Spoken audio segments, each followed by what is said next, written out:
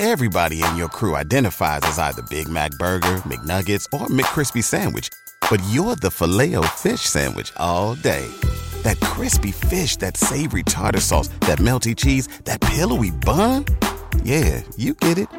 Every time. And if you love the Filet-O-Fish, right now you can catch two of the classics you love for just $6. Limited time only. Price and participation may vary. Cannot be combined with any other offer. Single item at regular price. Ba-da-ba-ba-ba.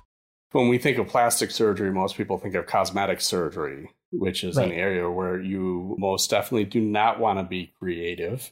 Usually the goal is to kind of do the same thing, and you're always shooting for the same kind of platonic ideals most of the time, of course, with some consideration of the person's own specific needs. But with free flap surgery, every day was different because it really depended on the cancer and what defect I was left with. And often it was a big surprise because we would try to plan ahead of time, but you would never know until the tumor was out and the margins were clear what you were left with. So there was some creativity in terms of trying to figure out a way to adequately fix it. Welcome to the True Fiction Project, a podcast series that explores the origins of fiction. Every week, we begin with an interview, nonfiction, followed by a creative piece, fiction, inspired by something from the interview. The idea is to demonstrate, of course, that fiction is born out of our life experiences.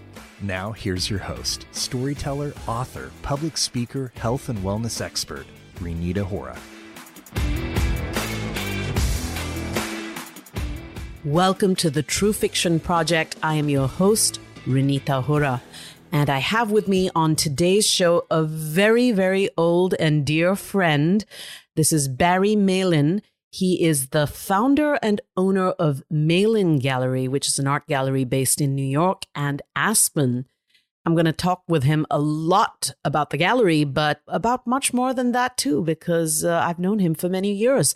Hi, Barry. Thank you for joining us on the True Fiction Project. Hi, Rainey. I'm glad to be here with you. As am I. And jumping right into it, before we actually talk about the gallery, which I'm very, very curious about, I want to actually turn back the clock to some, I'm going to say 21, 22, 23 years ago. I remember moving here to San Francisco, and you were here. And at that time, you were either in your residency, medical residency, or you were already a doctor, a head and neck cancer surgeon, if I remember correctly, right? Well, I think at that time I was still doing my internship, but then I did go on to do head and neck cancer as a career. That's it. So you became a head and neck surgeon, and then you moved east. And you were a doctor. You were a surgeon for a long time. So tell me about that journey. And because I know you took so many years to prepare for it. Well, it was a long haul. I mean, I obviously did medical school, internship, residency, and then I did a fellowship in head and neck cancer and a fellowship in facial plastics and reconstruction. And ultimately, I worked at a cancer center on the East Coast, which had a fairly big draw, so we were quite busy. And I really was the reconstruction person for the department. And how many years did you do that, Barry? That was also quite a long time, right?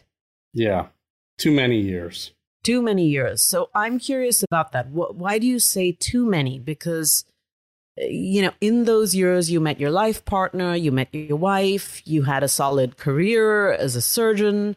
Why do you say too many? Well, I'm being a little bit facetious there, yes. But I'm sure we'll get to this, but that I did make a significant career change later on, and I'm quite happy with what I'm doing now. In some ways, I wish I would have started it sooner. So that's probably why I say too many years. I don't really regret what I did in medicine. It was very satisfying. It was certainly challenging. And, I wouldn't take it back. But life is only so long. So, when you get to your second act, the clock is ticking a little more loudly. So getting to that second act, what was it that suddenly drove the change? And was it sudden? It wasn't. It wasn't. In a way, it felt sudden, but I think it was building for a while. Part of the issue is what I did, which is that I essentially did what's called free flap reconstruction, which is sort of akin to transplant surgery, except you're transplanting tissue from the same person to reconstruct another part of their body. So I would take the fibula from the leg, for instance, to reconstruct the jaw. And those were very demanding surgeries. Oftentimes they were at night because we would do the work as a team. So the team that would be removing the cancer would work during the day and hopefully finish fairly early in the afternoon. But I usually wouldn't get started until the afternoon. So it was, there were a lot of long nights doing that. I did get married a little bit later in life, and it wasn't, the lifestyle was not very consistent with marriage. Clearly. So at what point would you say you burned out? Firstly, is that accurate? Did you burn out, or was it something else? I would say it was partially burnout, but that wasn't the full thing. I think the hardest part for me was just that I sort of became the head and neck surgeon of last resort for a fairly large geographic area. So the longer my career went on, kind of the worse things got in terms of the caseload that I had to deal with. And just because of the disease that people would present with, the 5-year survival rate for my patients was pretty low. Not because of anything I did, but just because that's where we were starting from. So the longer I did it, the more and more patients I had who I had become kind of attached to in some cases, I ultimately lost. And that became kind of a cumulative impact on me over time. It was a very challenging field, and it sort of required an unusual mix of skills and attitudes, because you had to be quite a perfectionist to do it, but there were not that many unqualified wins. So over time, it became just more and more difficult kind of from an emotional standpoint to go through the end of life process with so many patients. So I would say, I guess that's a type of burnout, but not necessarily what I think of first when people mention burnout. But that was my burnout. Right. I can understand that, going through that day in and day out for so many years, as you say, being the surgeon of last resort, that can take a toll on you. Obviously, it did. So what happened? Did you decide to leave the medical profession and sort of explore what life had out there? Or had you already decided that you were going into the art world? It was sort of a combination of both. You asked before if it was a sudden decision or a long decision, and I would say it ultimately was a sudden decision with a long buildup that I may not have been that aware of while the buildup was occurring. But the day I really decided, I remember I was sitting in the parking lot of the cancer center, which was across the street from the cancer hospital, and they had, it's one of the amenities for patients, they would have valet parking, which was a little bit silly because the parking lot was across the street. But anyway, that was part of their marketing. So there were all these 18-year-old pimply-faced kids in shorts who would park the cars. And I was sitting there one day just kind of putting off going into my clinic a little bit, and I felt this intense jealousy of the 18-year-olds parking the cars. That's a very specific image. Yes. And it was one that was hard to ignore when, I thought about how many years I had trained for this and how much work I had put into it to have that kind of visceral feeling of I just don't even want to go in there anymore. And if I could wear shorts and park people's cars all day, I think I'd be happier. So that became when the buildup that I was not consciously aware of or had repressed to some degree kind of burst forth into my awareness. I guess one thing I should say as context for this is that doing free flap construction, which is really what I did almost exclusively, is kind of a time-limited thing. It's a little ironic because it takes you years to train to do it. But when they've done studies, the average career length, meaning the time that people spend doing this almost exclusively, is something like 6 or 7 years. Why is that? It's really a young person's game, both from a physical and a mental standpoint. So it's something that people do for a while, and then later on in their career, they tend to do something that is a little less fraught. It's like cosmetics or otolaryngology. What was unusual in my case was that instead of just like switching out to something else I could have done in medicine that I was trained for, I really stepped back and thought, well, if I'm going to make a change, what would I really want to do if I could do anything? Which I probably, apart from professional sports or a few other things, I felt like I could do most things. So I really posed the question of what would ideally I want to do. And the context for this was that, I had spent years working with patients who were facing the end of life. And typically the conversations would involve me going on a great length about the type of cancer they had and what the appropriate treatment would be in, with some degree of technical detail. And at the end, the question they posed was almost always the same. And the question was, okay, doctor, but am I going to die? And my response got to be the same over time. And it sounds a little flippant, but I really didn't mean it this way, which is that I would say, yes, you're going to die, but so am I, and so's the nurse. So the relevant question isn't really if, it's what do you want to do with the time between now and then?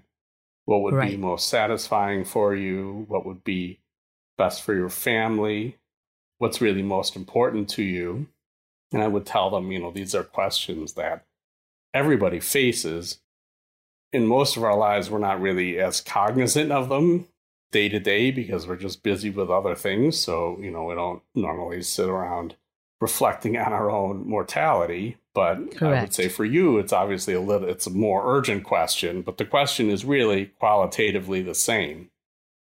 So when I got to the point where I started thinking about making a change, I decided maybe I should try to listen to the advice that I had been dispensing for years. So you took an active decision to say, I've been giving this advice all these years to my patients. Let me sort of follow the advice myself. Did you know at that time that you were going to open an art gallery? And would it be wrong to sort of make the correlation between free flap surgery to art? I mean, it sounds like there was a bit of artistry there, or am I completely off? Well, in terms of the second part, I think there was some overlap in that I had always been interested in art, and doing free flap surgery was like kind of the most creative thing I could find to do in surgery.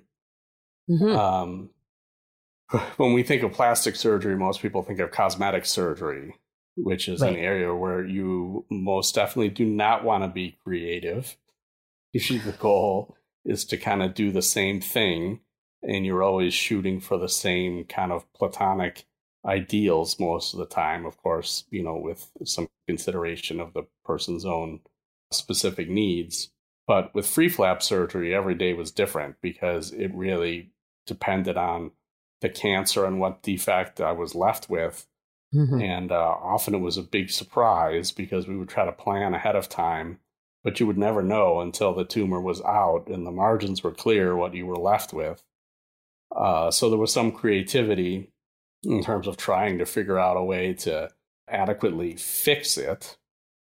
You would think aesthetics would be a primary concern, and it was for patients.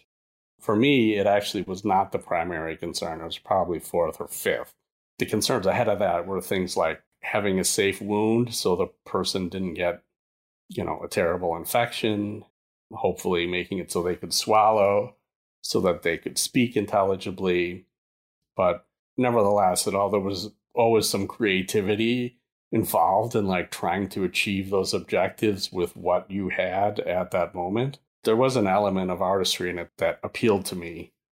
The other thing I should say is that I didn't totally make a leap, in that once I became an attending and I had a certain amount of disposable income, I did start collecting art.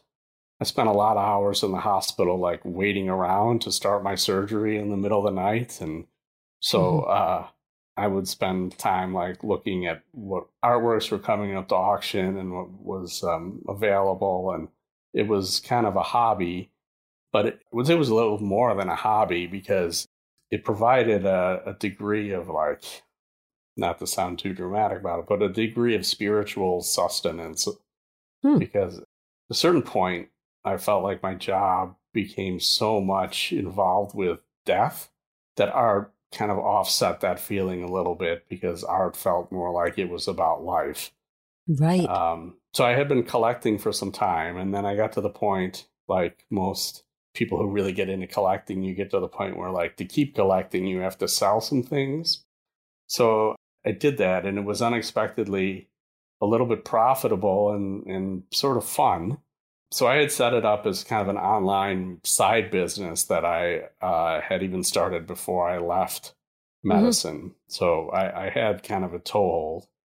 I had told myself at that point that I would not open a gallery, because galleries tend to be money sinkholes. And real estate. Yeah, it's a difficult business model. But once I had made the switch, within 6 months, I had a gallery. So you opened a gallery in New York and you called it Burning in Water. Is that right? Yes. So tell me about that. How did that name come about? And why did it change to today it's called Malin Gallery? The original name was something that I just found from a poem. I do like verse. And when I was first opening the gallery, I didn't really want to name it after myself. Most galleries are eponymous, but I was like kind of starting from nowhere. So I felt like my name didn't have a lot of currency, and I might as well try to do something a little more interesting. So my wife and a couple friends went with me one evening to like a Barnes and Noble that had a coffee shop where you could sit there and just like loiter for long periods of time. So we just pulled books out of the poetry section and randomly read things and looked for turns of phrase that sounded interesting. So that's where it came from. It's actually a line from a Charles Bukowski poem. I didn't have any special connection to Charles Bukowski, but I liked kind of the paradoxical nature of it, and kind of the conflicted conceptual basis, which is a topic that a lot of contemporary art revisits frequently. So that was kind of just what we started with. A true naming exercise. Yeah. So that's what you started with. And this is interesting because you mentioned the paradoxical nature of burning in water. And that's exactly what I thought of when I first found out the name. And then you talk about the paradoxical nature of art being sort of the conflict for so many contemporary artists. And I've seen some of the paintings in your gallery, so I can see that, or I have seen that. But then you also talk about spiritual sustenance, which then carries you right through. So it makes me ask, why did you eventually change the name? What drove that? The ultimate name change was very, for kind of crassly commercial reasons. As we got bigger, it was something that became more of a complication, and it particularly came up in art fairs, because in an art fair setting, you often have like a few minutes to talk to people who come to see your presentation. And particularly when we would do like European art fairs, people would want to talk to me about the name. So I would spend the whole time explaining the name, and then they would move on, and we would never get to like actually discussing the art or what we had available. And that was not my intention. The focus was supposed to be our artists and the artwork. And after we grew beyond a certain size, it just seemed to get more in the way. People would get confused. Was that the name of the gallery? Was that the name of the exhibition? Right. There were people who knew me and knew the gallery, but didn't put the two together, which was kind of frustrating. So we just kind of ultimately reverted back to the more conventional approach of using my name for the gallery, which for commercial purposes has been helpful. Yes. It was a little less daring than where we started, but I guess that's how life goes. Too much creativity, not necessarily good for a creative business or the name of it. So Malin Gallery, tell me about the kind of art Malin Gallery represents, what kind of artists you have, you know, what we see today, and has it been that way right through, or does it change? Well, so we have a roster of artists who we represent exclusively, and that covers probably a half to 2/3 of our programming. And those artists they're mostly kind of mid-career to fairly established. So we just added someone to the roster who is like 23, but I have 3 artists who are in their 80s. So we have kind of a span in that respect. And we cover a variety of media. I guess if there's a commonality, I tend to want to show art that has some kind of topical relevance or socio-political relevance to what's happening in the world. And if there's a through line among our artists, it's sort of that. Over time, I've kind of backed off on stressing that too much because I don't want the identity of the gallery. I mean, it's kind of a fine line because every gallery has a little bit of an identity to their program, which becomes, in a sense, your brand, to use a little bit of a dirty word, as a gallery. But I didn't want it to be so emphasized that it overshadowed the work or, imposed some sort of perceived restriction on what our artist did. So I don't even really stress it overtly anymore, but I would say that's the commonality. Right. And then we also mix it up with more historical shows that we'll do of like under-recognized artists, usually artists who have passed, who we feel like it's time for a kind of a reevaluation of. So we mix that into the programming also, and I feel like the two complement each other. Absolutely.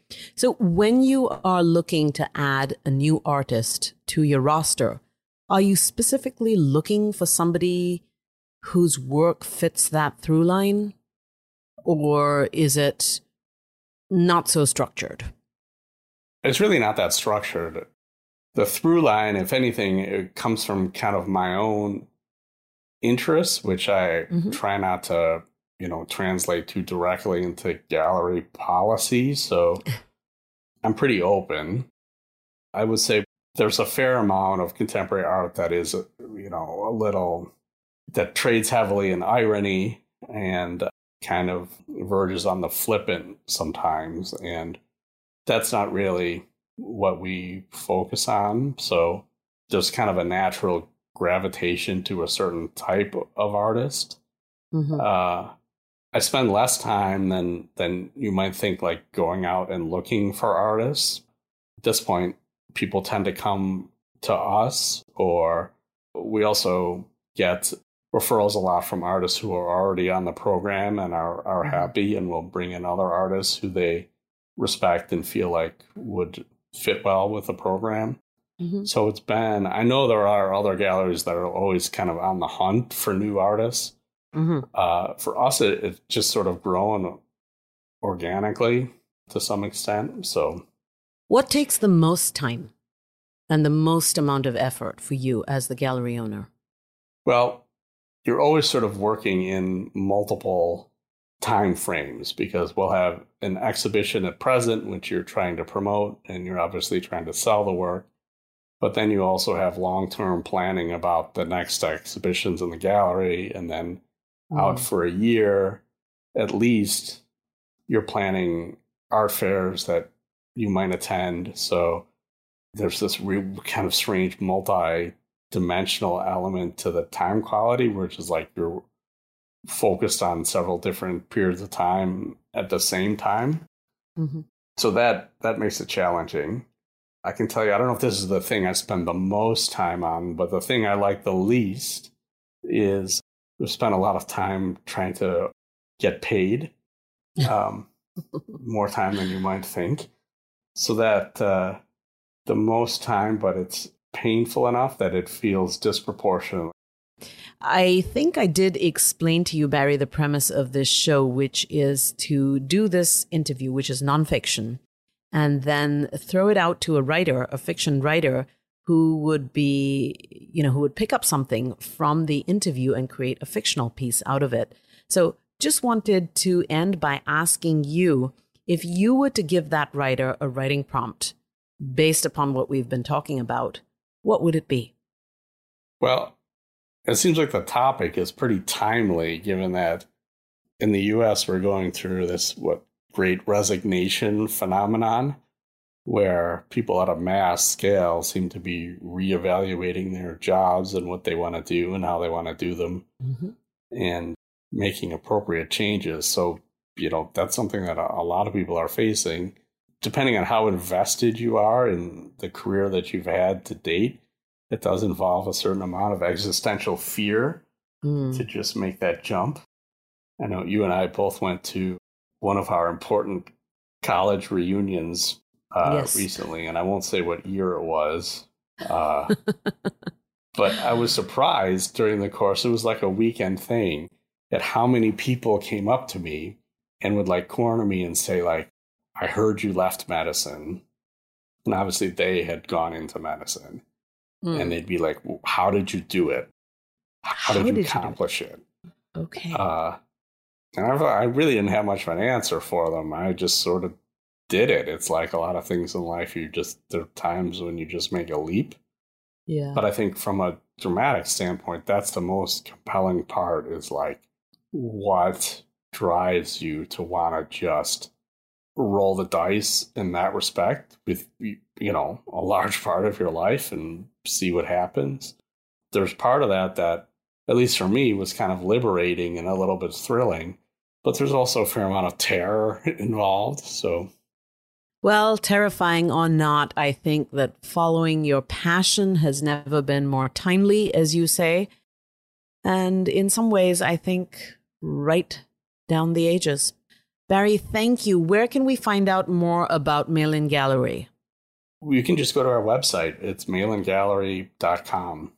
All right. malingallery.com. We'll be sure to put that in the show notes. Thank you so much for joining me today on the True Fiction Project. I cannot wait to hear the piece of fiction that comes out of this.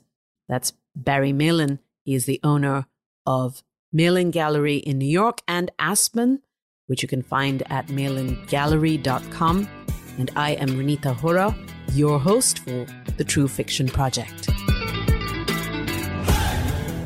And now to the premise of the True Fiction Project, which of course is to create fiction out of nonfiction.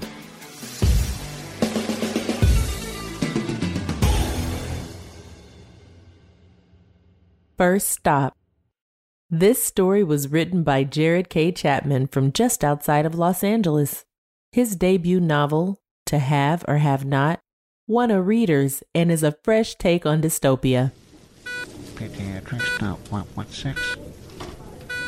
Pediatrics stop 116. The air reeked of cleanliness, an industrial stench of sterility left by heavy-duty sanitation products.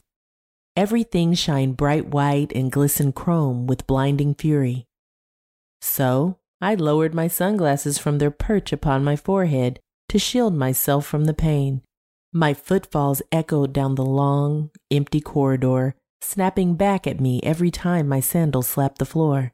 Closed doors lining either side counted down the numbers like a NASA shuttle launch. T-310, 39, 38. At the end of the hallway, the enormous window welcomed me with a view of the city and rows upon rows of palm trees. 37, 36, 35. If not for the cars moving here and there and wind blowing through the leaves, I might have mistaken it for a painting. 34, 33, 32. Even though I made this same trek more than a dozen times over the past 2 months, I still lingered for a moment to make sure. 3-1. The last door on the right. Taking a deep breath, I gripped the handle. As I cracked the door open, I blew out 3 slow puffs and peeked inside, hoping he wasn't getting a sponge bath or anything like that. Early on, I interrupted one, and we'd both be better off if it never happened again. With the coast clear, I shoved the brown bag I carried in my left hand through the opening. "Hey, Papa, I come bearing gifts." I always came bearing gifts. The same thing every time. House roast coffee, black, with monster-sized cruller a la Aloha Joe. The guttural moan of his hello gave away his agony. I hadn't seen him like this since they first brought him in. Pneumonia, by itself, that wouldn't be a big deal. But the cancer in his lungs started to metastasize in between his chemo cycle. "Do you want your coffee and donut?" I asked, setting the bag on his bed table. He made a weak nod and raised his eyes to meet mine. Their stilly blue with a cloudy layer reminded me of a perfect sky. "How you feeling today, Papa?" "Not good, buddy. It hurts to breathe. I can't stay awake." "Well, maybe the coffee will help with that." "Maybe." He gave me as wry a smile as he could muster and reached out his trembling hand. I grasped it with both of mine, trying to warm his loose flesh as it slipped from the bone. He leaned forward and placed the other cold hand on top of mine. Surprisingly, he had absorbed little to no warmth from the cradled cup. We sat in silence for a minute or so, staring into each other's eyes. These were the moments I enjoyed the most, a sense of connectedness, a relationship I had never achieved with anyone else. "I don't want you to die," I blurted with tears welling in my eyes. The words vomited out of me like an erupting emotional volcano. I had no control over them any longer. Embarrassed, I pulled away, saying, "I'm sorry," but my grandfather clung to my hands and stared into my eyes. "I don't fear death," he uttered with shallow breaths between each word. "I only wish I lived more when I could." "What does that mean, Papa?" "To visit the pyramids and Sphinx in Egypt." For the first time in months, a slew of words escaped his lips uninterrupted by short breaths. He spoke with eyes full of wonder and a voice full of excitement about archaeological and architectural marvels, adventures in the wild, and one-of-a-kind experiences of which I only dreamed.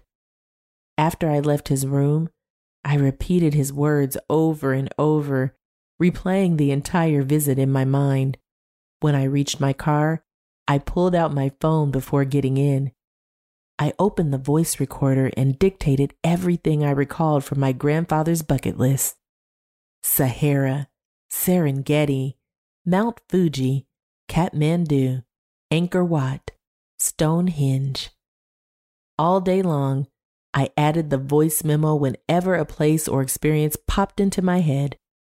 Taj Mahal, Petra, Kirkwall, Göbekli Tepe, the Amazon. Right before I fell asleep, a memory of his voice whispered, "To climb Mount Kilimanjaro." My phone rang, interrupting my sleep. I tried to hit snooze, but the ring wasn't my alarm. No, that ringtone belonged to my mother. "Hey, what's up?" "Papa." Her agitated voice indicated she didn't have good news. But in my half-sleep state, I couldn't process most of her jumbled words. The only phrase that struck home was, "He's in a better place." Uncontrollable rage ripped through me. I chucked my phone at the wall and screamed, thrashing against the mattress. Someone banged on the wall, so I buried my head into my pillow and cried until I fell asleep. Around 10 a.m., the hotel phone rang. I didn't answer, but the red light for messages blinked. For a moment, I thought I slept through my phone's alarm until I discovered the debris scattered across the floor. Initial frustration morphed into frantic desperation when I realized what I had done. I ransacked the room, searching for a pen and paper, and I scribbled down every location I remembered. After that, I folded the paper with the pen into my pocket, picked up the remnants of my phone, and took them to a repair shop in hopes of recovering my voice memos. This might take weeks, the tech cautioned, struggling to offer a positive expectation. But if there's something left, we'll let you know.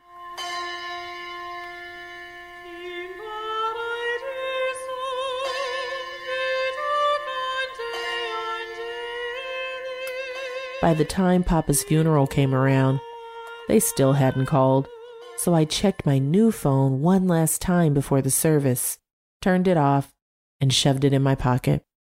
My parents, aunts, uncles, and cousins sat with me in the special room for immediate family. Behind the protection of the veil, I peered over my fellow bereaved sitting in the pews. Among the many faces, 4 unfamiliar ones stood out. A white-haired man in a powder blue suit with a bright paisley tie, a bald man in military regalia sitting in a wheelchair, a pink-haired woman in a black frock with many strands of pearls, a silver-haired lady in a Hawaiian muumuu. Did they all know my grandfather? Of course they did. They were at his funeral, after all. I wondered if they knew any of the missing items from his bucket list. So I was determined to seek each of them out at the reception and interrogate them. "Hello," I said to the muumuu lady as she bit into an hors d'oeuvre. "How did you know my grandfather?" She coughed on her bite, swallowed, and giggled. "Forward and to the point, just like him." "Thank you." I beamed with pride at the comparison. "What can I do for you?" "My grandfather told me about all these places he wanted to go. I made a list but lost it. I'm hoping you can help me find what I'm missing." "He wanted to travel more? I thought his adventuring days were over years ago." "What do you mean?" "Hold on, let me call over the other members of the council," she said, holding up a finger while searching the crowd. "The what?" "Marty, come here," she hollered, waving to the soldier in the wheelchair. She spotted the pink-haired woman talking to the man in the powder blue suit a few feet away. "Bonnie, Ted, join us. This is Jeffrey's grandson." "Jeffrey?" I never heard anyone call my grandfather Jeffrey before. "There might be a lot you don't know about your grandfather," Marty said, wheeling up to them. "He kept a lot of secrets." "We all met during the Vietnam War," the muumuu lady began. "Your grandfather, grandmother, and us. Of course, they weren't married then." "That's right," Bonnie said with a giggle. "Jeffrey was moon-eyed over Neilani over here." "A story for another time," interrupted Neilani. "He wants to know about the Council of Adventurers and Globetrotters." "Not our beatnik days," Marty coughed. "All except for him," interjected Ted. "Marty joined us after returning from the war. Purple Heart, your grandfather and I grew up together. Childhood chums. We started the idea for the council back as kids after learning about the Dalai Lama in Tibet. Imagine someone about your age being the spiritual leader of their people. That's what it was like for us. And what China did to him, driving him out of his home in Lhasa, their dream to journey across the Himalayas," Ted sing-song with flamboyant gesticulations, "is what started our council and lives as adventuring world travelers. That first trip into Beijing, seeing the Forbidden City and Temple of Heaven. Don't forget the Great Wall," added Bonnie. You and Jeffrey had to carry Marty up. How could I forget? Then we took the train from Beijing to Lhasa. Right again. And we traveled down the Friendship Highway to Kathmandu, continued Ted. From there, we went up to Nagarkot to glimpse Mount Everest. Your grandfather and I went back and hiked to the base camp some years later with a Sherpa named Appa. The council regaled me with story after story of adventures around the globe, describing how happy my grandfather had been in those days. Every place they mentioned, I scrawled on the folded piece of paper titled Papa's Bucket List. But this wasn't a list of places he wanted to go. No, my grandfather had shared with me the times he truly lived. The council stayed with me until the reception ended and invited me to continue the stories over dinner. On the way to the restaurant, I remembered my phone in my pocket. After powering on, the voicemail icon lit up. You have 2 new messages. You have a message received today at 11:40 a.m. The first one didn't matter anymore. The phone text couldn't recover anything. Surprise, surprise. The second message, however, did matter. It mattered a lot. My grandfather's lawyer notified me of a peculiar inheritance he left for me called the CAG Fund. CAG Fund? I repeated several times, trying to ascertain the meaning. As if struck by lightning, the words formed in my head and spilled from my lips. Council of Adventurers and Globetrotters Fund. My grandfather gave me more than money. Before he died, he showed me how to live life to the fullest and provided the means to do so. I plucked out the folded paper and pointed to one of the locations. First stop. Come on, you're going around the world and coming home again. Playing around the world, coming on, my friend.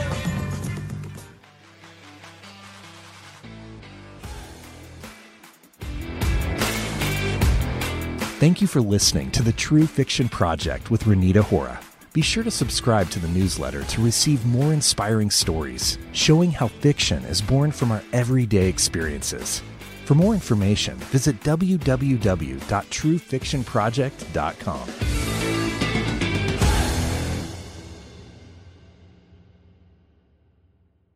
What's so special about Hero Bread's soft, fluffy, and delicious breads, buns, and tortillas? Hero Bread serves up 0 to 1 grams of net carbs, 5 to 11 grams of protein, and high fiber in every delicious serving. Made with natural ingredients, Hero Bread supports gut health, promotes weight management, and helps maintain blood sugar.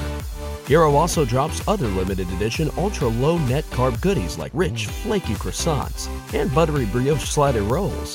Head to hero.co to shop today.